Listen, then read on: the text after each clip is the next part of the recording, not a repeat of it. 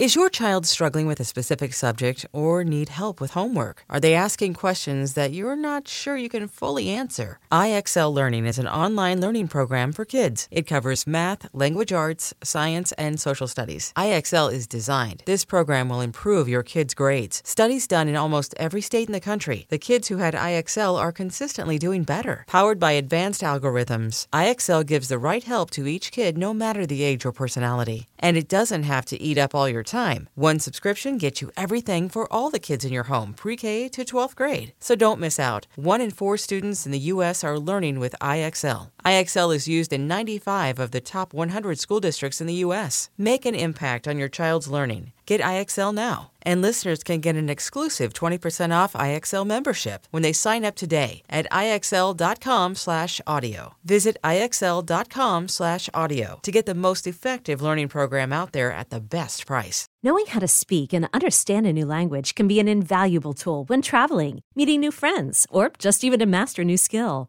But it's not always simple when you're bogged down by textbooks and structured classes. That's why so many people trust Rosetta Stone. Rosetta Stone is the most trusted language learning program, available on desktop or as an app. It truly immerses you in the language you want to learn, like Spanish, French, Italian, Chinese, and more. You won't just be studying English translations. The Rosetta Stone intuitive process helps you pick up a language naturally, first with words, then phrases, then sentences. Don't put off learning that language. There's no better time than right now to get started. For a very limited time, listeners can get Rosetta Stone's lifetime membership for 50% off. Visit rosettastone.com/rs10. That's 50% off unlimited access to 25 language courses for the rest of your life. Redeem your 50% off at rosettastone.com/rs10 today.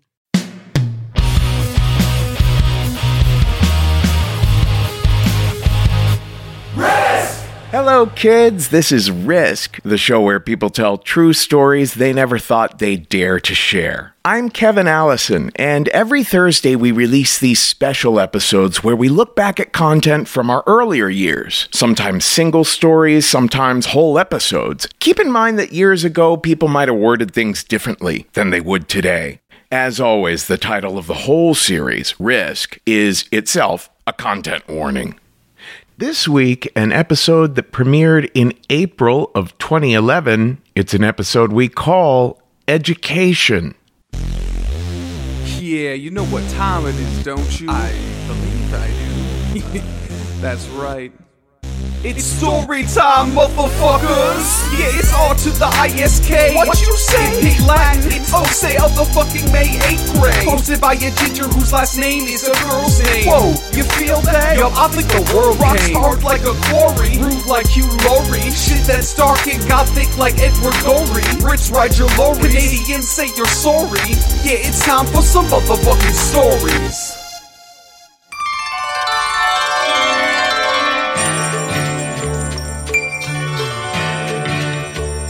Hello, kids. This is Risk, the show where people tell true stories they never thought they'd dare to share. I'm Kevin Allison. That was our dear friend Dan Rosen up top, making the excellent point that it is time for some motherfucking stories, and I do mean motherfucking. What is the episode about, Kevin? I'm glad you asked. I'm glad you asked, Peculiar Singing Boy, because the episode is about education. Because the stories on today's episode come from our very first college shows at Brown University. We had an awesome time this past week doing these shows. We had a pretty brilliant idea. We included faculty members and students to tell stories at the shows. They were amazing. And we're going to start with Connie Crawford. She teaches in the theater department at Brown. Connie was just a joy to get to know and to work with. And we call her story The Heavies.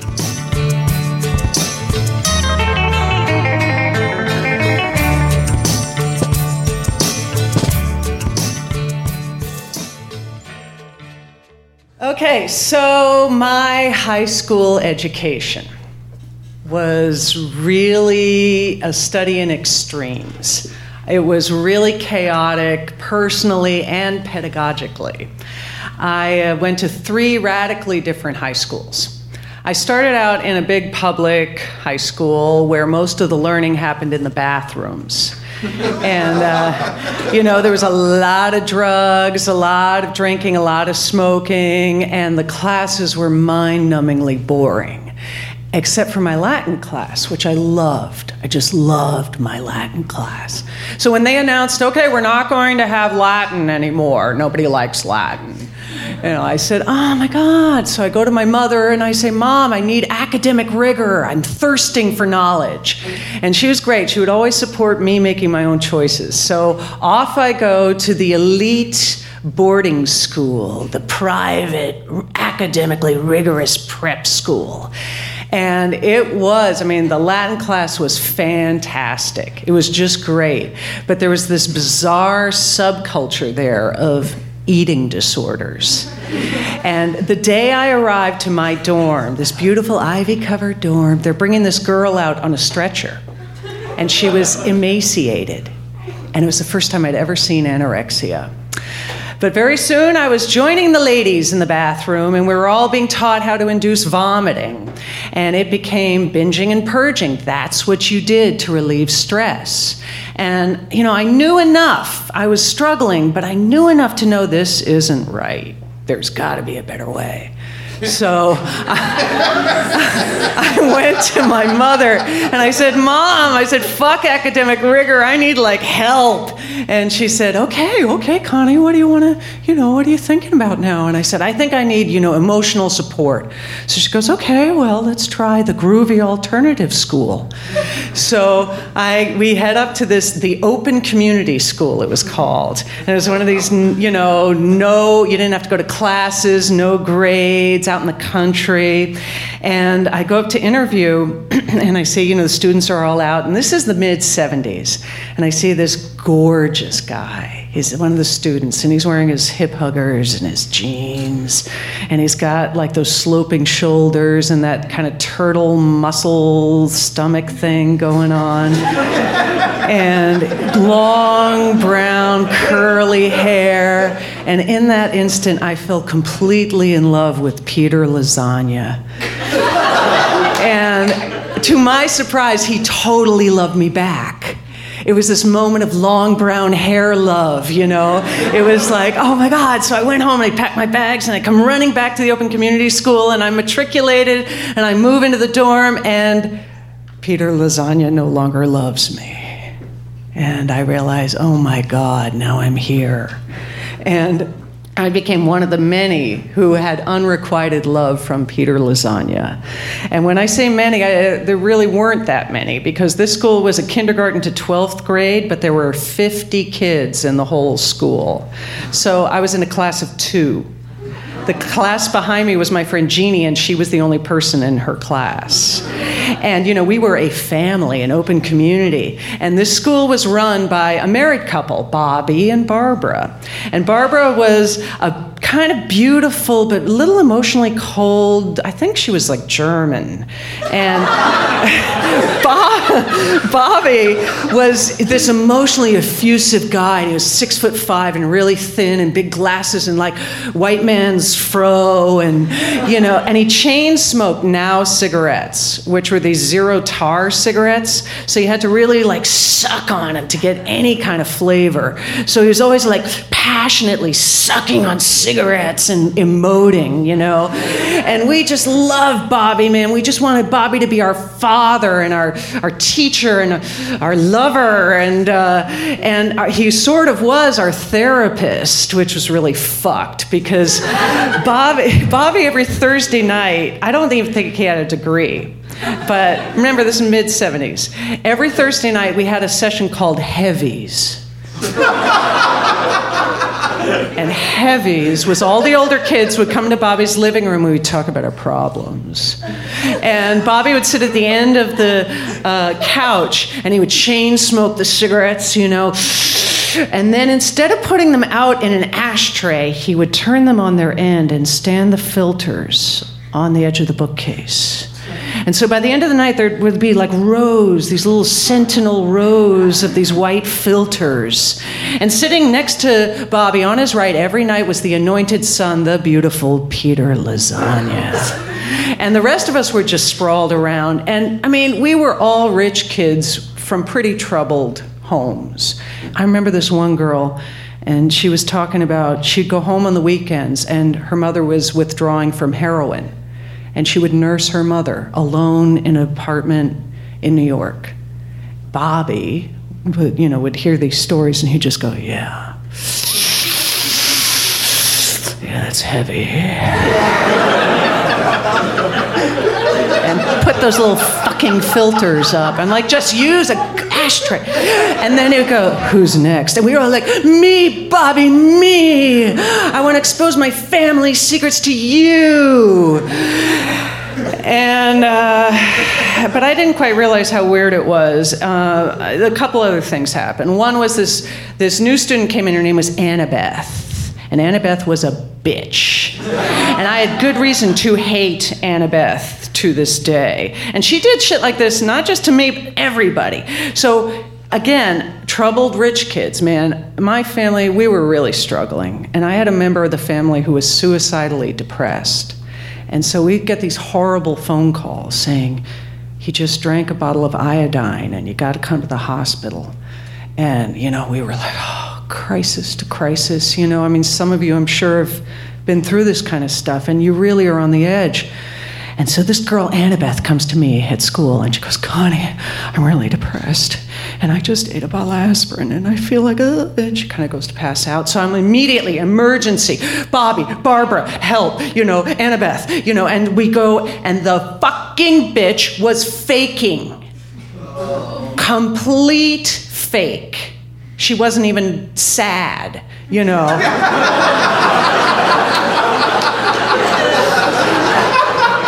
So I hate Annabeth, all right? And she would do shit like this to everybody. But only two of the other students decided they were going to get Annabeth. So Annabeth was the only, image conscious in the 70s, no, fuck image, right? And so she used a tooth whitener. And this product was called Pearl Drops. And Pearl Drops came in a little bottle, and you'd squeeze 2 little drops out onto your toothbrush, and you'd brush your teeth. And so this guy, Barnaby, and a friend of his, they jerked off into her Pearl Drops.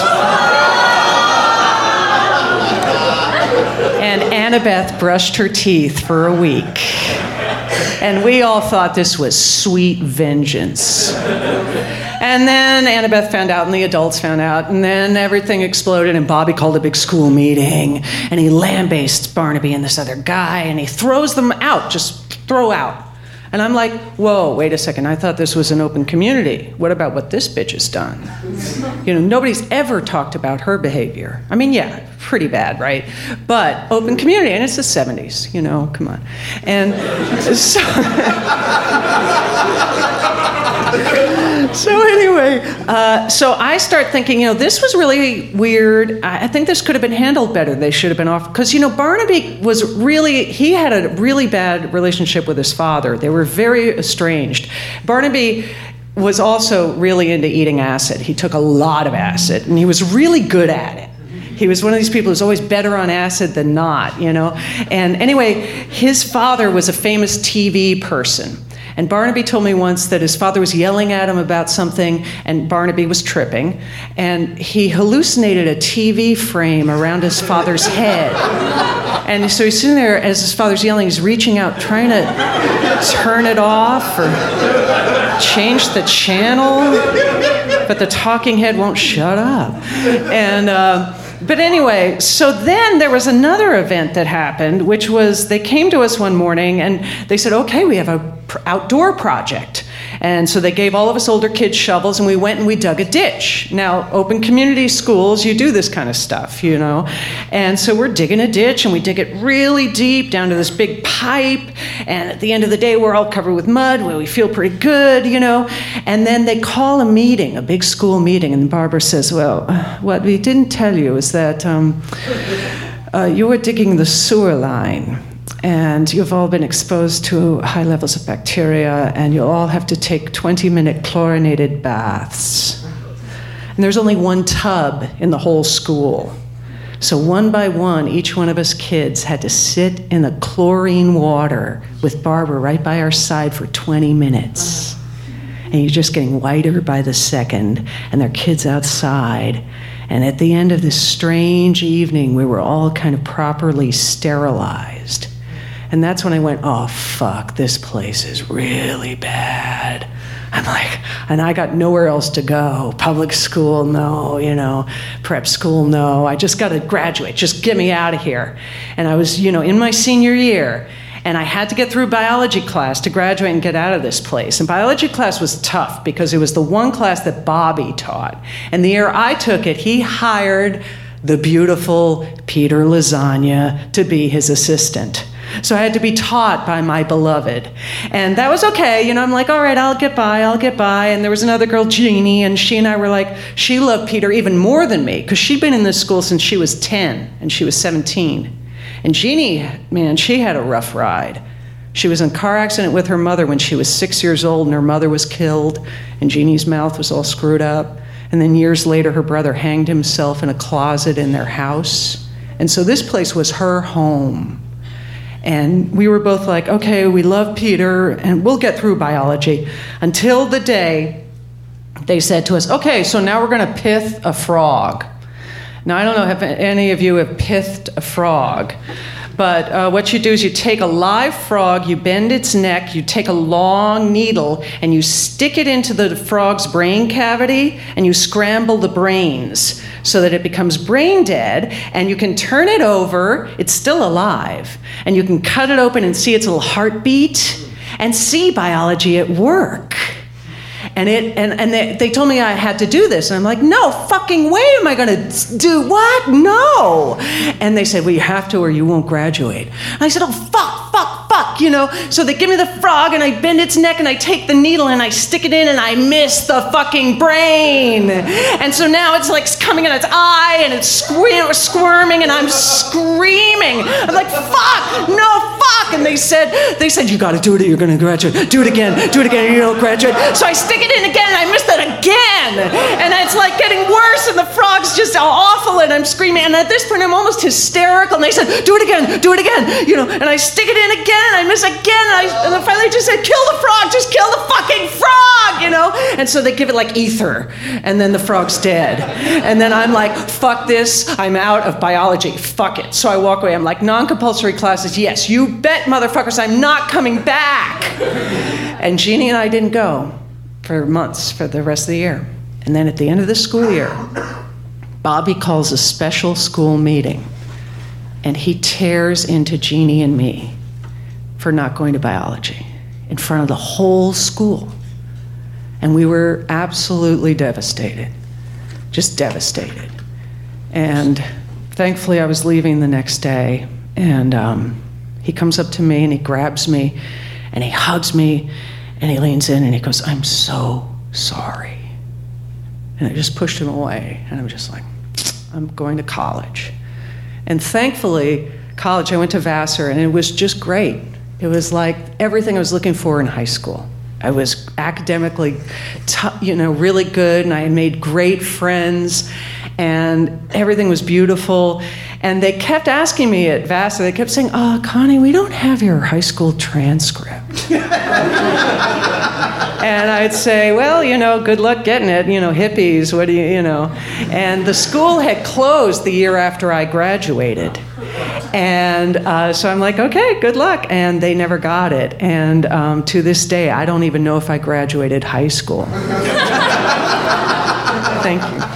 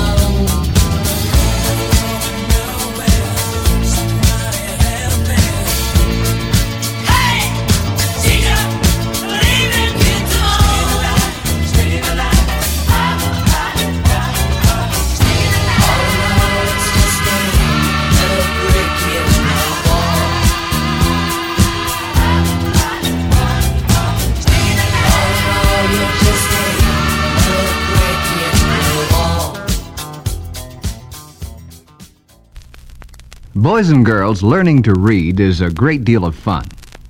If you want to become a good reader, there are 3 things you should learn.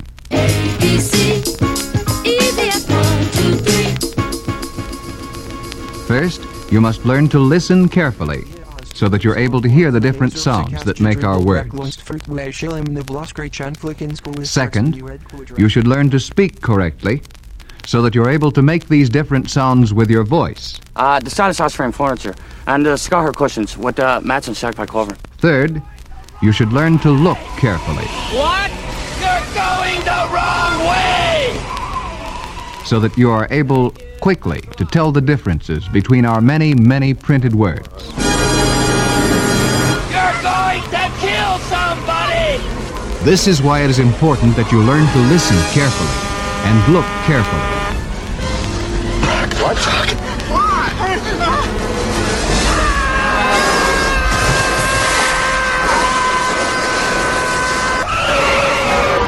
Remember, listen carefully, speak carefully, and look carefully.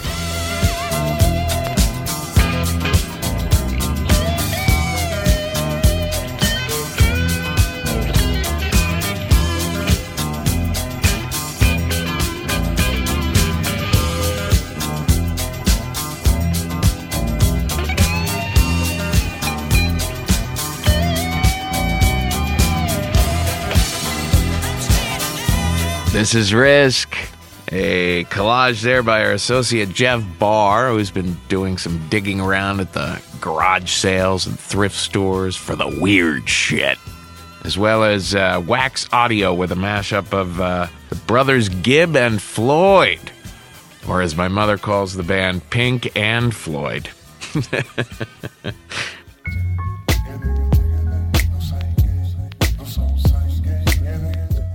Our next story comes to us from the incredible Deke Neighbors. Deke is an associate professor of English at Brown, and without a doubt, he is one of the biggest characters we have met in the time that we've been doing the show.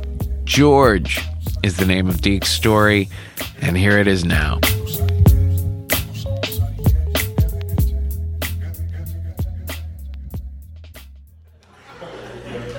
Okay. Unfortunately, the object of ridicule in my story is largely me, which is makes it slightly different from the earlier ones, but I hope it will work okay.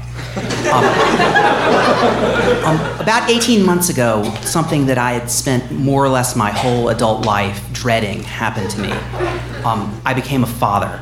My wife, Genia, and I had a son named George. There was nothing noble about my dreading fatherhood. It wasn't that I thought it would be spiritually overwhelming or that I felt unprepared for the duties, though I felt unprepared for the duties and was in fact unprepared for the duties. That wasn't really what bothered me or what I worried about. What I dreaded about fatherhood is that I thought it would suck, that it would be boring.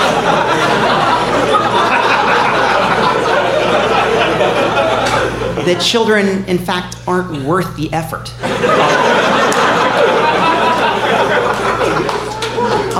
I'd like to say that I'm a former child hater now that I'm a parent, but there's really nothing particularly former about it. They're boring. They don't know anything. They have nothing to say. They spend most of their time doing boring things, like preschool. It's really hard for me to see how you could feel anything other than resentment toward a creature that demands so much, diaper changes, and cannot offer even a good conversation in return.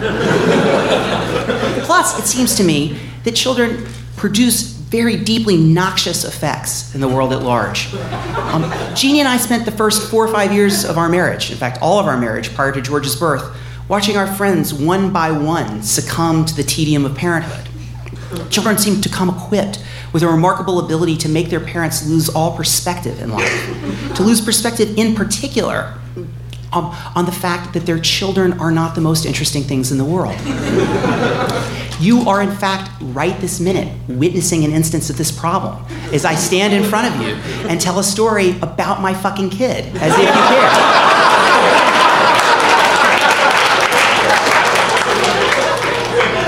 it was precisely to avoid ever being in this situation that I spent the first 5 years of my marriage fighting the possibility of pregnancy. Unfortunately, my marriage being what it is, my wife's vision of our having a child ultimately prevailed over my vision of our avoiding children altogether. And so we set about the task of producing children.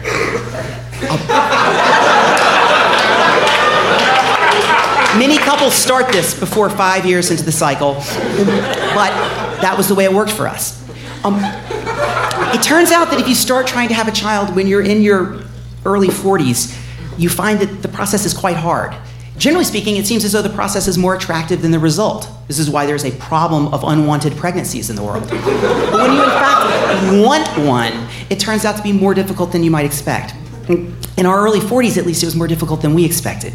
We spent about a year trying somehow to magically time the intimate rhythms of our life with some complicated calendrical system so that all bodily fluids would be exactly the right temperature.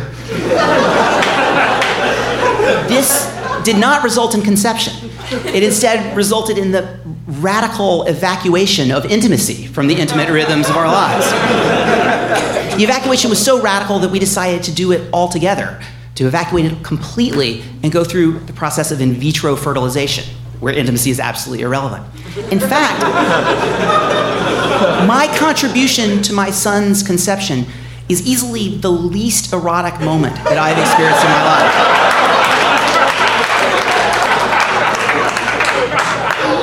It took place in a fertility clinic in Manhattan on a Saturday morning at 7 a.m.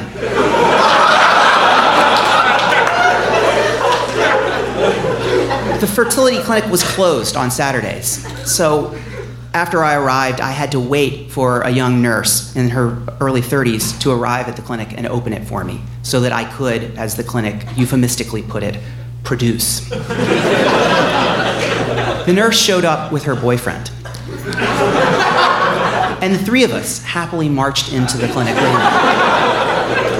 She gave me a small bottle and pointed my way into a little cubicle which had no windows, but did have several glossy magazines. The magazines, I suspect, were there to stimulate me in the effort to produce.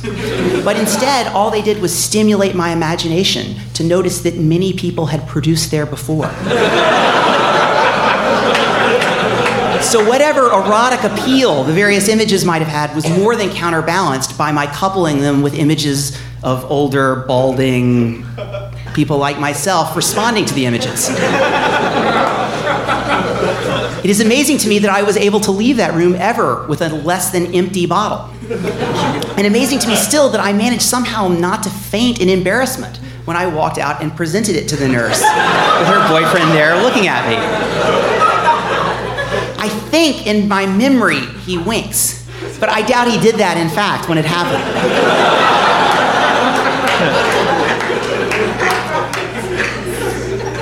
From such inauspicious origins came my son 9 months later, at 5 a.m, inconsiderate time, I think, to be born, robbing both his mother and me of a full night of sleep. It's unseemly to do what I'm about to do. It's unseemly for a man to complain in any way about the process of labor. Deeply unseemly. It's unthinkable. We don't go through pregnancy. We don't go through labor. We just sort of stand on the side and offer support. And since the process of delivering a child happens before the process of labor ends, for our doing nothing, we're rewarded with the sort of first hold, the first hug of the child, as the afterbirth placenta part of pregnancy is unfolding over in the corner of the room. We get to bounce with the little new nipper and talk to him. For many people, I think this is a joyous moment. But for me, it was a deeply traumatic moment. What do you say to someone who has just gone through labor? What do you say to that person? This is probably the only time a child would ever have an interesting experience, yet he can't possibly say anything to you about it.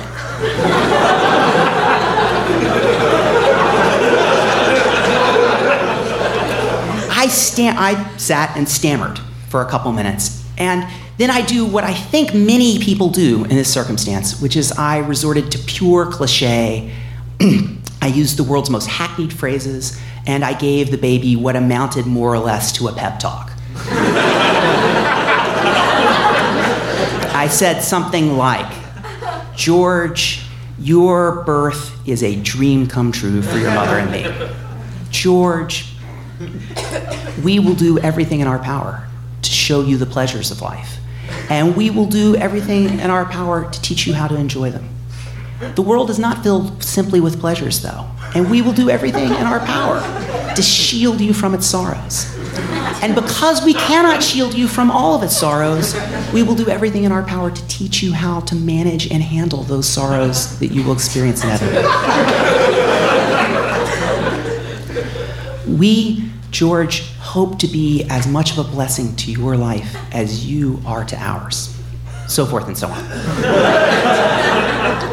The words sound cliched now. They sounded cliched to me as I said them. In fact, one of my first thoughts is that my son's first response to me is to think that I'm a cheese log. That he is thinking, in fact, Dad, can't you come up with something better than this? Do you have to give me such boring crap? But it was all I could think to say, because I did not in any way understand George, this little thing, to be anything other than just a baby. It was impossible for me to imagine what it would be like to have a personal relationship to him. He was, in fact, nothing but a bundle of needs, as I understood it. And in fact, he remained a bundle of needs the whole day, so far as I was concerned. He needed to be photographed. He needed to be discussed to relatives. He needed to be bounced on the knee, so forth and so on. So that at the end of the day, when a nurse came and suggested to Genia and I that Genia and me, I should say, I'm an English professor, Genia and me, that Genia should spend the night by herself because we were tired, and that George should spend the night in the nursery in the hospital, and that I should go home, that seemed like a great idea. And it seemed like an even greater idea when she wheeled George out of our room in his little roller crib down to the hospital nursery. I thought, awesome. I am finally free of parenthood, at least for the remainder of the night. And I quite happily kissed Genia on the cheek and said, boy, isn't it weird that we're parents? Ha ha ha, finger crossed behind my back, and headed out, thinking about whether I had a full 12-pack or just 8 or 9 beers at home.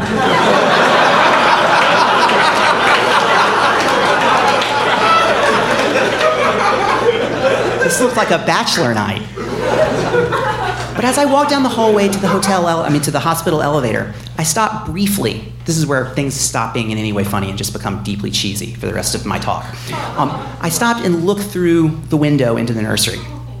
The nursery in this particular hospital was huge. It had maybe 30 little baby cribs.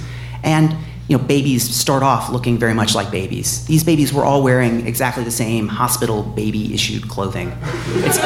As it turns out, you don't tend to remember to bring your, snazzy little cashmere jumper that your grandmother gives when you race off when your wife's water is breaking. So everybody's wearing the same clothes. And since there's a danger that babies will get jaundice early in life if they're not around ultraviolet light, many of them are under ultraviolet lamps. So they're all wearing these very complicated baby goggles. They all look as though they've gone incognito. And the previous day, I could not have distinguished one of them from another. As I walked past this window thinking about the Knicks game I was about to watch and the beer I was about to have, I briefly looked through the window, and my eyes were just riveted, immediately stuck on one of these children, which I knew as deeply as I've never known anything. I knew as deeply as I could ever know anything that this was George. It was really deeply disturbing. It was something like having a heart, which was a new experience to me. And unfortunately for me, when I saw George at this moment, George was crying. Or he wasn't, I couldn't see tears coming down, but he was like making the gesticulations of misery. And rather than thinking, serves you right for keeping me up last night, my heart instead melted. And I wanted more than anything I could imagine, somehow to prevent him from suffering this misery, or somehow to teach him how to manage living through this misery, or somehow to introduce him to whatever pleasures he had managed to discover in his tiny little 24 hours of life. I went home that night eager to drink and watch the Knicks and then go to sleep, and instead I just basically sat up all night worrying that somehow I had not done enough to comfort George, so forth and so on. Prior to this night, I thought I had a really good idea of what a cliche was. I wasn't certain that I always avoided being a cliche, but I was pretty sure what they were. I thought they were moments where our language failed our imagination. There were moments where, in the face of the complexity and richness of life, we could only offer shop-worn, hackneyed phrases. But since I've decided that I had that almost exactly backward, the cliches don't happen when words fail imagination, but rather when imagination fails words. The little cheesy things I said to George upon his birth were absolutely cheesy. They were exactly the kind of shit you might read on a Hallmark card. But it turns out that they were also absolutely true. And, at least from my perspective, absolutely meaningful. I began that little speech after I stammered for a while by saying to George, George, this is probably the first time I even called him by his name, George, you probably won't be able to understand this until you get older. What I didn't realize at the time I said that is that would be as true for me as it would be for him. And that I would only be able to learn this, despite my sense that babies have nothing to offer, nothing to teach us, by way of his example. Thanks.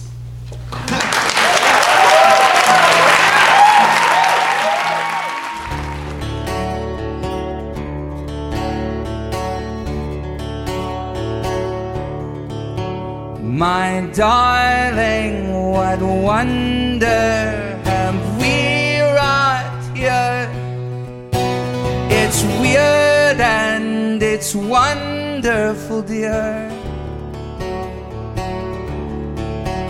An ankle, an earlobe, an elbow bone.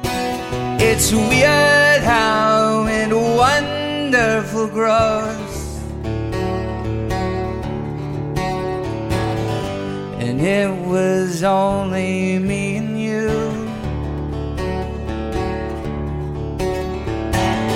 that made this 3 come out of 2. My darling, what wonder have we wrought here?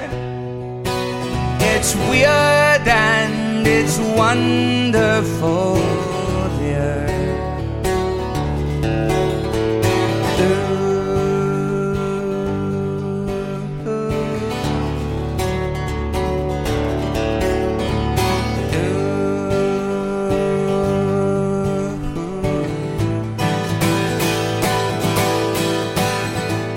Tumbling in Dublin, and next thing you know, a weird and a wonderful show.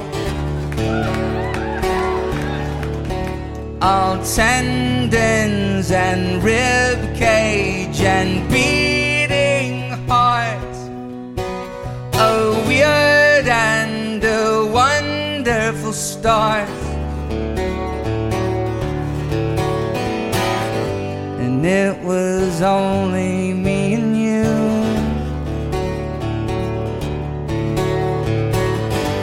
made this 3 come out of 2.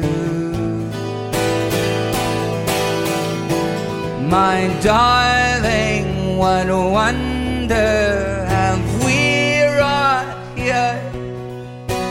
It's weird and it's wonderful, dear.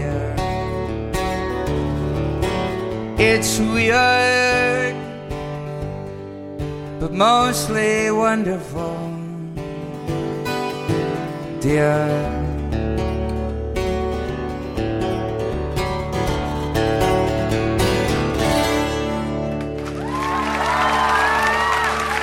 Thank you. The first game we will play is a sound game. You will like to play this game. In a minute, you will hear different sounds. When you hear a sound, I want you to point to the picture that makes the sound. Listen, here is the first sound.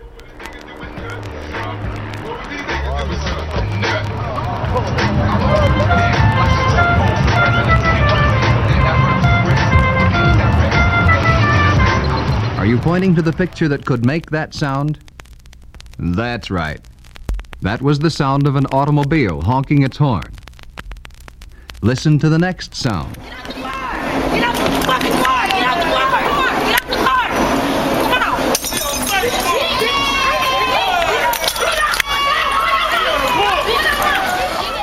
That was the sound of the girl dropping her drinking glass. We've all heard girls bark many times. All girls bark differently, but still they sound something alike. Listen. And you will know my name is the Lord when I lay my vengeance upon thee. Of course, that was the gun being shot. Isn't this fun? Let us play some more games.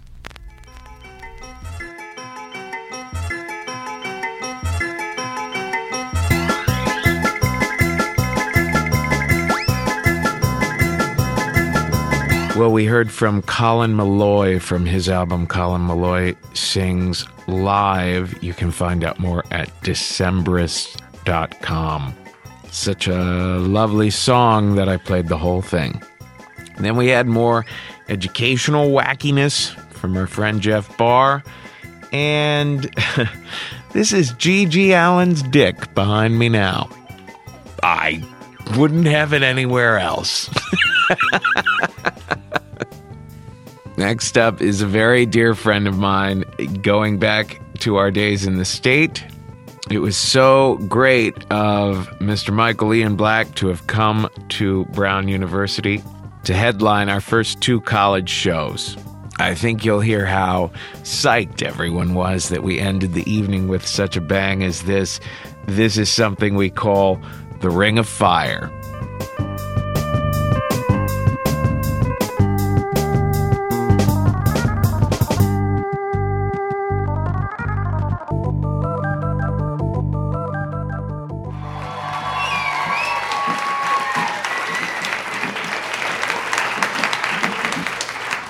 Thank you, Kevin. Thank you, Brown. Good night, Moon.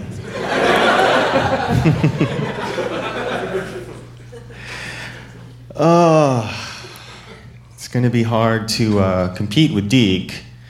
I have nothing particularly meaningful to offer to the evening's festivities. But Deke reminded me of a time in my life, pre-children. I also have children, and I would agree with your assessment that they have very little to offer. Mine are now 10 and almost 8, and still I'm waiting.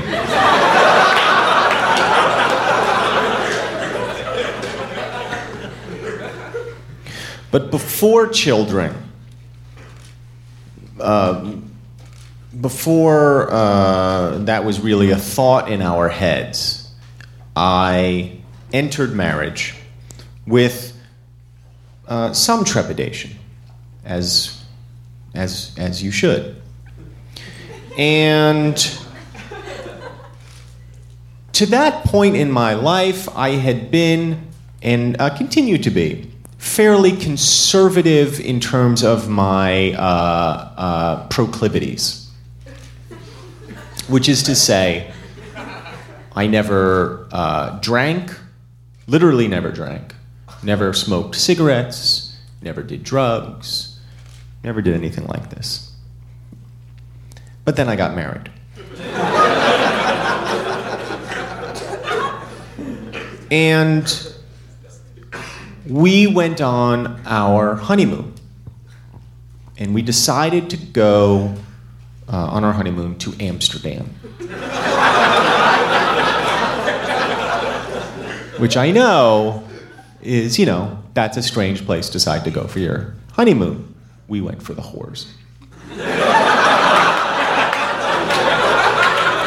They're there.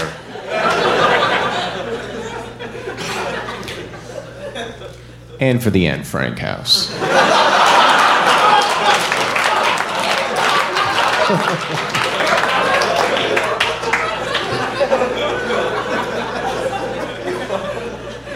So while we're online at JFK Airport to board our flight to Amsterdam, it's an overnight flight, and we're flying coach because we're poor. And we get up to the counter, and the woman at the KLM station is punching in the thing, and she looks up, and she goes, "Are you on your honeymoon?" And I'm like, does it say that on the computer? How do you know that we're on our honeymoon? She goes, your rings are sparkly and bright, and they look brand new. And we say, you're very observant. We just got married. We're going on our honeymoon to Amsterdam. She goes, Anne Frank house? She didn't say that. So we go, yeah, we're going on our honeymoon. And she goes, congratulations. And then, she does her little thing, and she hands us our tickets, and we say thank you, and then we look down, and we realize she's upgraded us to first class. And I know, and we're like, wow, that was fantastic. Thank you so much. And she's like, have a good life, have a good marriage. I'm like, great. So I've always wondered, if you've ever seen the 747s, huge planes, there's like a little bubble on top of the plane where there's like a second story. And I always wondered, what's up there? Well, when you're in first class, you find out.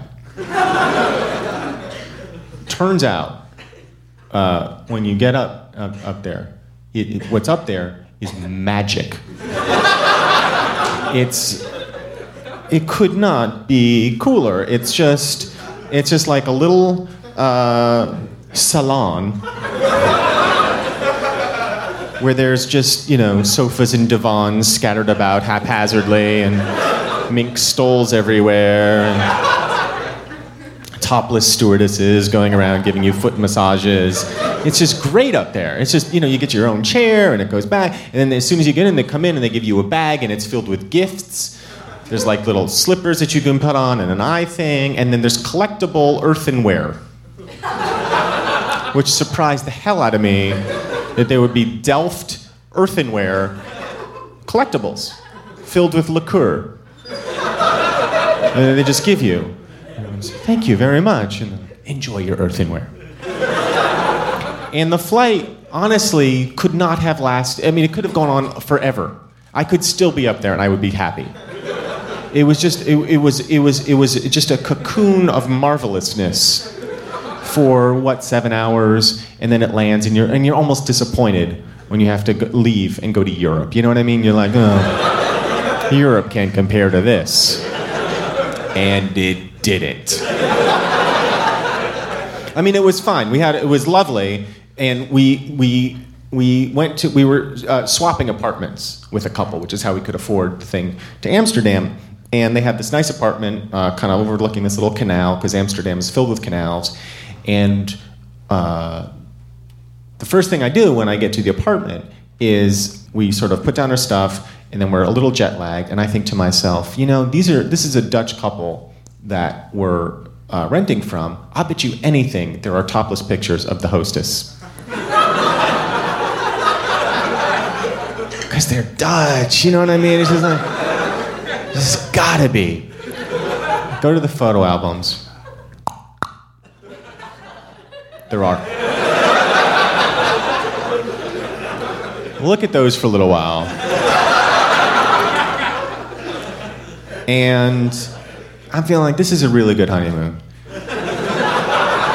And we're there for like a couple days, going to, little shoppies and eating little Dutch sandwiches and going to art museums. And there's something sort of gnawing at me. And we walk through the red light district, you know what that is, and it would rival Deke's experience of least erotic place. There's nothing erotic about just chicks in windows going.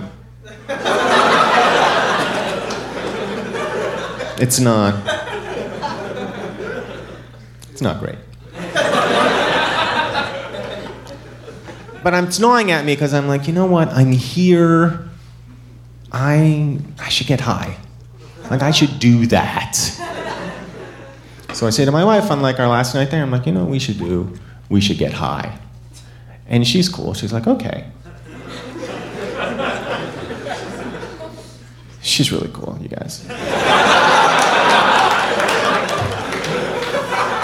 And we just had this big Italian dinner, and I was like, take me to the place where you get high. I'm saying this to my wife, and like she knows, but because she's gotten high before, she's an expert in my eyes. So she takes me to one of the coffee shops, which are in the red light districts, and that's what they call them in Amsterdam, where you get high. There's just these, shitty little cafes. There are, red walls and Bob Marley posters up and terrible music playing. And there's always a passed out, unconscious American somewhere who could not handle his pot. Some sort of, just douchebag guy who just can't get over the fact that there's pot there and he just ingests too much. That's the place we go, one of those places. And we get a space cake because I've never inhaled and I'm afraid to inhale things. I don't know, I just don't know how to do it. And you guys know, I mean, you that's all you do. They're just these brownies that are, half chocolate, half lawn clippings, and you just choke it down, and they're horrible. They taste horrible. And I'm waiting for it to kick in, and waiting. And 20 minutes goes by, half an hour goes by, nothing is happening. And I say to my wife, do you feel anything? She's like, I don't know. She's like, be patient. I'm like, I'm being patient. Nothing's happening. Another 10 minutes goes by, I'm like, I don't think this is working. She's like, I feel okay. Well, I'm like, well, it's not working for me. What I think happened is that we just had this big dinner, and so all, the active ingredient in the pot, all the TMZ got absorbed into my food, and it's not gonna work. I'm like, go get a joint. And I'm making her do everything. And she's like, are you sure? Because we just had the space cake, and I think it's gonna work. If you just give it, I'm like, just get the fucking thing. Because that's how I talk to her. And she goes, and she buys a joint. And I'm like, you have to teach me how to inhale, because I've never smoked anything in my life. You have to teach me. And she's like, it's really easy. You just, and then you hold, and then you let it go. And I go, okay. And I go, and I hold. And then I, cough uncontrollably for about 3 minutes. And then I go. And she's like, how do you feel? I'm like, I don't feel anything. It's not working. She goes, it's just, try it again. I'm like, all right. Yeah. It's not working. And she's like, well, I'm high. I'm like, well, I'm not. It's not working. Pot doesn't work on me. So what starts off as a joint like this, it slowly gets smaller and smaller as I'm smoking it, going, it's not working. It's not working. It's not working. And then she says something to me, in regards to my inhalations, which is the first time she has said this to me during our marriage, but she will subsequently repeat it every day right up until the present. At a certain point, she goes, you're not doing it right. I'm like, well, how the fuck else am I supposed to do this? I'm breathing, like I know how to breathe, like that's breathing. I'm like, it's not working. And then, all of a sudden, I hear somebody screaming. Like really like screaming, like murderous, like and he's just like fear. And it's a woman, and she's screaming, he's dead! Oh my God, he's dead! He's dead! He's dead! Oh my God, he's dying! He's dead! And I'm like, what the fuck is going on? And then I realize I'm unconscious.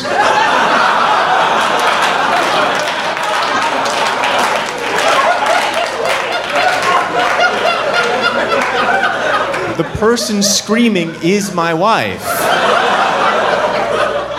I have now become that asshole American passed out in the front of the coffee shop because he could not handle his pot. And she's going, he's dying, he's dying. And I feel the little thin arms of the Dutch boy who works there sort of pick me up off the floor and put me back onto my stool. And my eyes kind of open a little bit, and my wife goes, "Is he gonna die? Is he gonna die?" And the guy goes, "Nobody ever died from pot." And then he disappeared in a puff of smoke.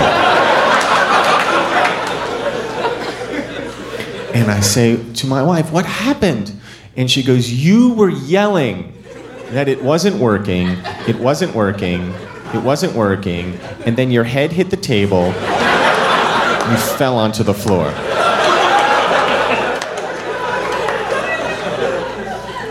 And I said, "That doesn't sound good." She's like, "It wasn't." So we agreed to leave, and we get up, and we walk out, and we walk back to the apartment where we're staying, except that she's walking, and I am walking like a panda bear.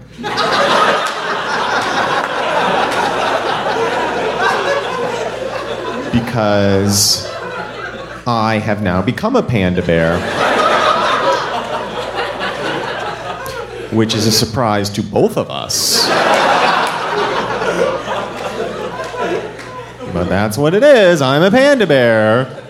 And, you know, it sounds cute and whatever until you realize, like, it's late at night. And even, like, during business hours, like, you know, you get the munchies when you ingest this stuff. And when you think you're a panda bear, it's, like, really complicated because you cannot find bamboo in Amsterdam that time of night.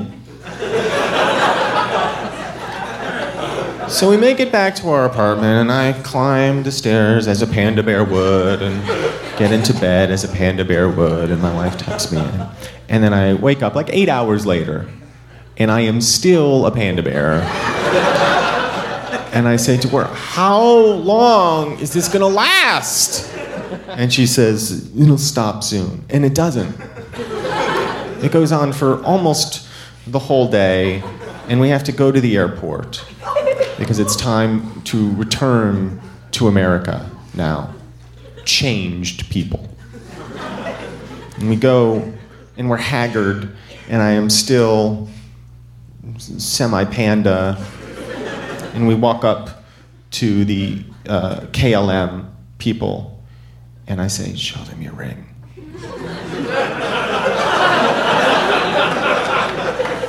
Just hold up your hand and show them your ring. And we kind of walk up like this.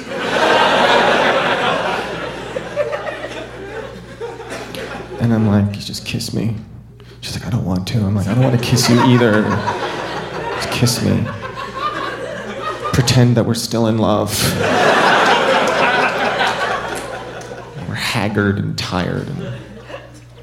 And we got up to the thing, and the woman is typing at the thing, and she looks up, and she goes, "You know, going back to New York?" I'm like, "Yeah." And she looks back down, and I say, "We were just on our honeymoon." And she goes, "Uh-huh.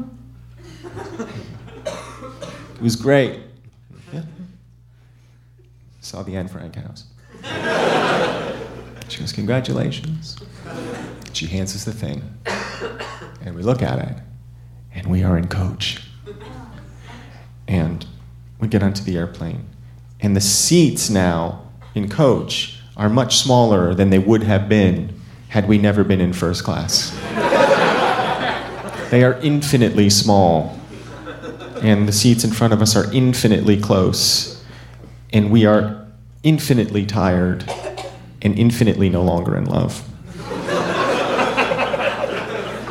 Because of this long evening that we just had. And my wife says, "I don't think I can do this." And I don't know in that moment if she means sit in coach for 8 hours or the marriage. And I swear to you, a Russian women's basketball team sits all around us. I swear to you, that's who they were. I'm not, they're the biggest people male or female, I have ever seen. And they are Russian, and they play basketball. And there's a stereotype about Russians that all they do is drink.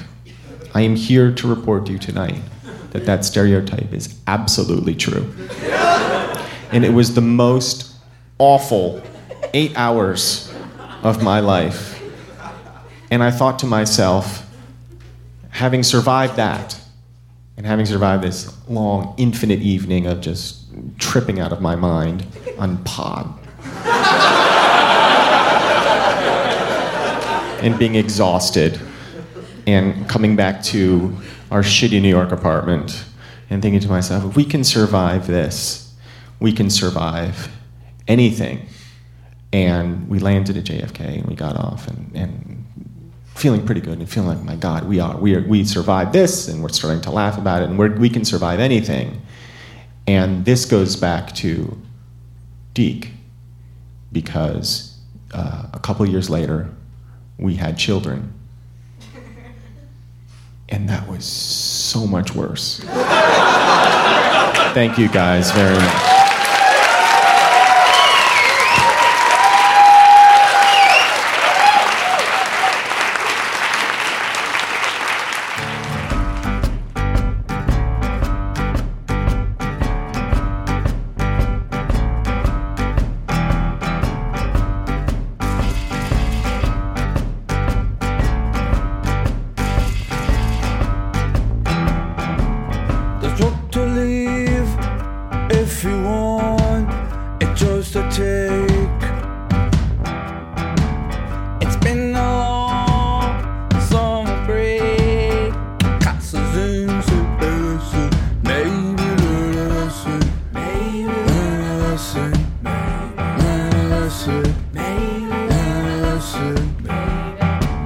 That's all she wrote for today, folks. If you are a college student and you would like us to come to your school, just send an email to tour@risk-show.com.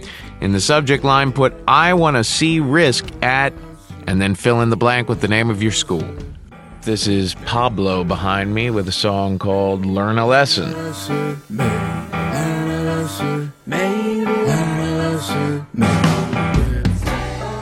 Having said all that remains to be said is, folks, today's the day. Take a risk.